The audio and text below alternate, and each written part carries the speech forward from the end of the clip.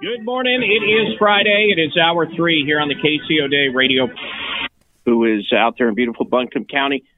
You guys have a fun little event called Call to Action, Defund the Asheville PD, or We Harass Tourists. That's a rather long name. What is going on, sir? I'm doing well. You pretty much summed it up. We're going to go harass tourists for having the temerity to show up in downtown Asheville. Well, hold on, Pete. Your phone was so good until I just picked you back up. Did you move? Did I move? Did you migrate elsewhere? I did not. No, sir.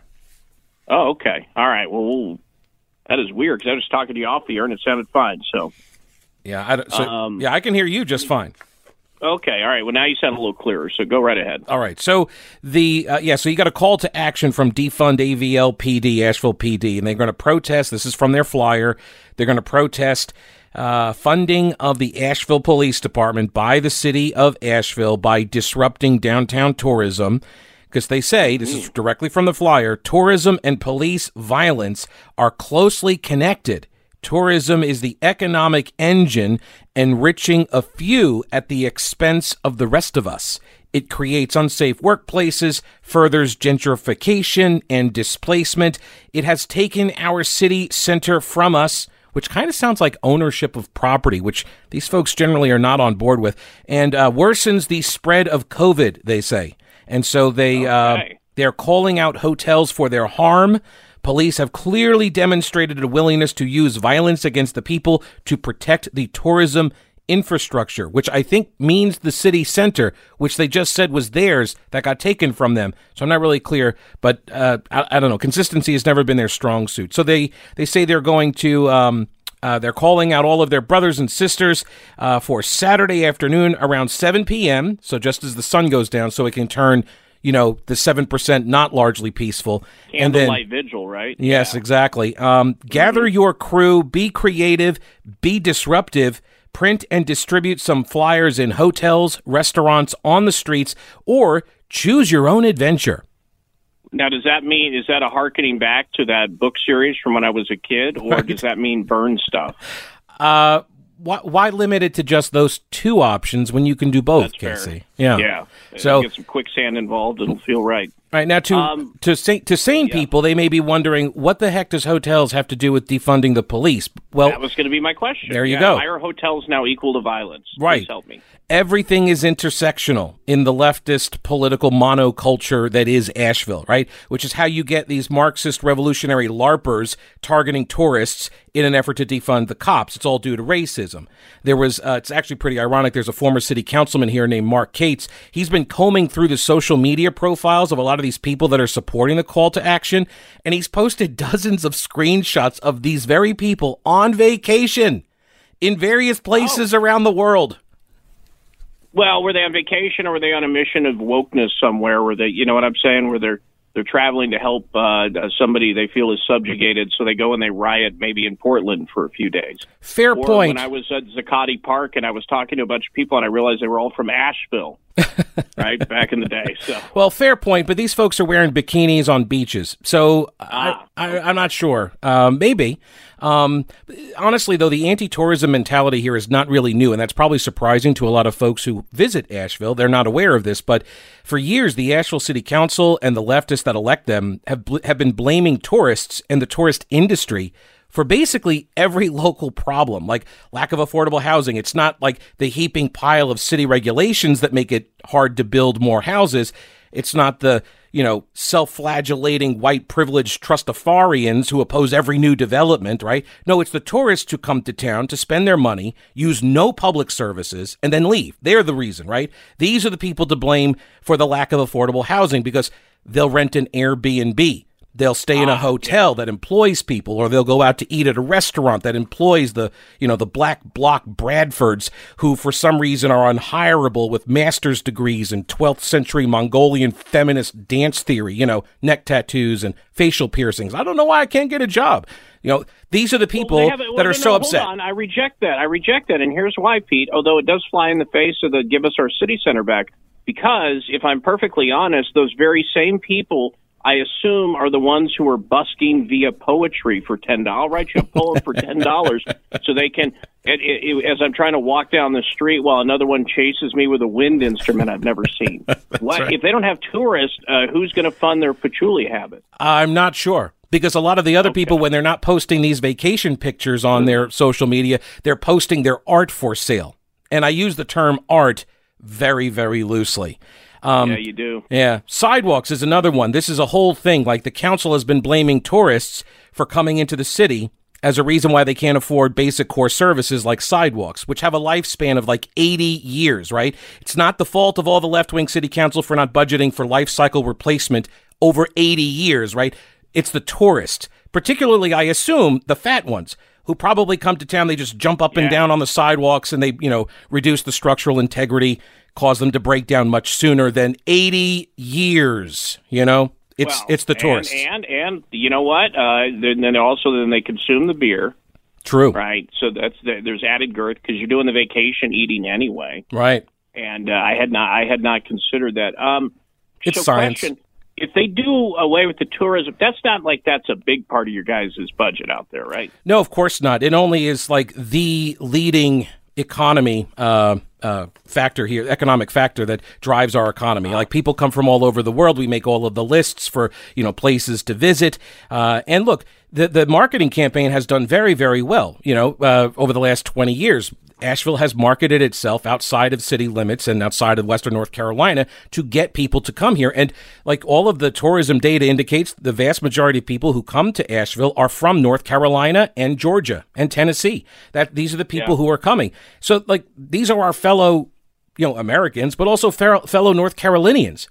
But this is the thing about Marxism. It always requires an oppressor. It requires somebody to struggle against. If you don't have an enemy, then the revolution is short-lived. And these people, and almost all of them, I notice, are not from here. They've been here like less than, 10, 15 years, and they want to pull the ladder up behind them, basically. But they have this false vision of this utopia that existed in downtown Asheville.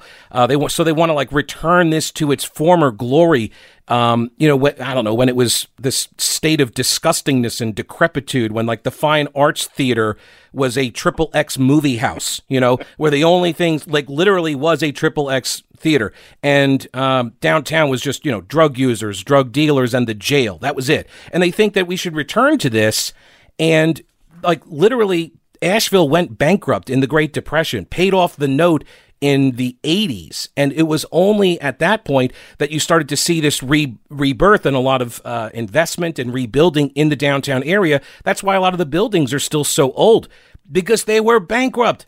And now that they started this rejuvenation, and now these guys are like, no, let's go back to the 80s. There's something, I think I brought this up with you before. Here's what baffles me with that attitude. One, there's something really amusing by an attitude of essentially an identifiable group of people who you want geographically shut off from accessing your area. But two, the keystone of tourism promotion in the Asheville area at the end of the day is one of the largest private residents to ever exist in the world. Right. And the fact that they have yet to level that out of sheer ideological, proving their point, to this day baffles me. Well, right? You never see them taking it up the hill because they are not allowed on the premises by foot. I actually live very close to Biltmore, the Biltmore estate. Not that I obviously have any house that's nowhere near that kind of level of ostentatiousness, obviously, but it's you can't go onto the property. My wife and I were walking around one day. We walked up to the front gate. We're like, oh, maybe we just walk through the grounds. And they're like, nope, sorry, no foot traffic. I think that's how you keep them out. I think it really is that simple. Oh, look at that. Well, they're respected private property there. Yesterday, Pete Callender chatting with us, giving us the view from Asheville there. And again, this is too bad. I actually saw some people in my Facebook thread when I posted your flyer here who were going to Asheville this week. Yeah. They're not going to go. Yeah. I got to go. And I don't want that for you guys out there, but well, and at the end people, of the day. yeah, and people have asked me, well, what are we going to do about it? We can't let these people take over. And I literally had somebody ask me if I would, organize some sort of a counter protest to them. I said, I'm not bailing these people out from their bad decisions, right? No. They've fed this alligator in the hopes that it would eat them last. And now that's all that's left. You're on the menu, guys. These city leaders, these local downtown business owners, and some of these business owners have actually signed on to this Instagram. They've liked the Instagram posts. Now, I don't know. But that's lamb's blood over the door, man. It might be. Of these cats. Yeah, no, I agree. Yeah, that very well might be the case, that it's just a protection kind of deal. But honestly, like, they keep putting the same people in charge, and the people in charge keep catering to the same base of voters. Nothing will change unless you break that bond. And they're not going to listen to me. I'm just some conservative podcaster. They're going to be like, oh yeah, I'm going to listen to Pete Callender. I will become then the enemy, the target, and they can reject whatever it is that I say and go about their merry way. They've been using, they blame the General Assembly for their problems. They blame, literally. Sure they do. Yeah, the Republican General Assembly. The city council. Yeah. Blame the city council, who just made national news by coming out pro reparations. I mean, good Lord, what more do you want? Right. Well, they angered the lefties. They did anger the lefties on that because they said, it wasn't actually reparations. They didn't actually approve it. They just set up a commission to study it and issue a report. So it wasn't enough because you're never woke enough.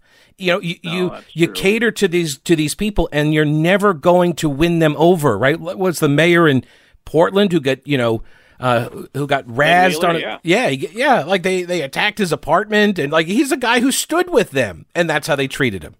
Yeah, it doesn't matter. People, you're on Twitter a lot. People should be following you on there as well. And this was a Twitter and a Facebook thing. This Dan Forest campaign repurposing Roy Cooper's attack picture, where he's made to look ominous and saying, I would lift the mask mandate for the state, and then outpacing the likes 4-1. Yeah. How hilarious was this yesterday? What is interesting to me, so I'm out of the business of predicting elections. I don't do it because 2016 just completely shattered any confidence that I had in polling and such. But there are things from that campaign that I learned. Like, one was people would call into the show and they would say, I'm seeing a lot of Donald Trump signs. And at the time I thought, well, that doesn't mean anything. You're in Trump country, whatever. You're driving around areas. It doesn't really indicate anything. And now I'm not so sure. And so I see these types of responses along with other markers, like I'm encountering people all over the place that are saying, I'm not political. I never cared about any of this stuff, but I have now registered to vote, or I intend to vote specifically so I can go vote out Roy Cooper because of what he has done. And I have never heard that kind of sentiment expressed. And so now I'm kind of keyed into, to hear that stuff because of 2016. Is this response indicative of that kind of sentiment being more pervasive? I don't know, but it might be. Well, it could be. And Rasmussen is now breaking down part of their polling for what are known as riot zone voters. These are largely urban zip codes. And in the first breakdown that I've seen, 63% of quote unquote riot zone voters, likely voters, say that they have a quote strong approval of the president.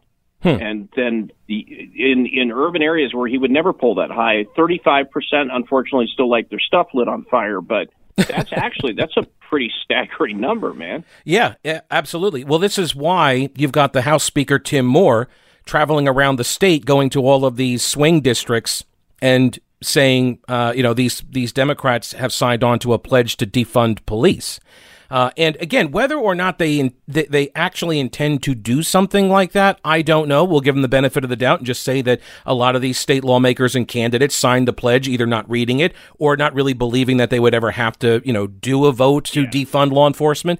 I don't know. But either way, that message resonates, and they should be held to account for it, because as we see in Asheville, when you go down this path, you're as I said earlier, you're feeding the alligator, hoping it eats you last, but you're never going to be woke enough for them. You will never be able to do enough, and they will demand that you do the things that you promised them that you would do. And if you don't, they'll turn on you. They were putting signs in our city council's front yards. They put up huge banners like on posts and stuff, defund APD, and they put them in their front yards overnight. So these the city manager, the first African American city manager in Asheville, woke up and walked out her front door and saw that massive banner. I mean, that's straight up intimidation tactics, planting signs like that on. Yeah. Yeah. Sorry, I was looking up at the clock here. On Twitter at Pete Kaliner, it's with a K, Kaliner.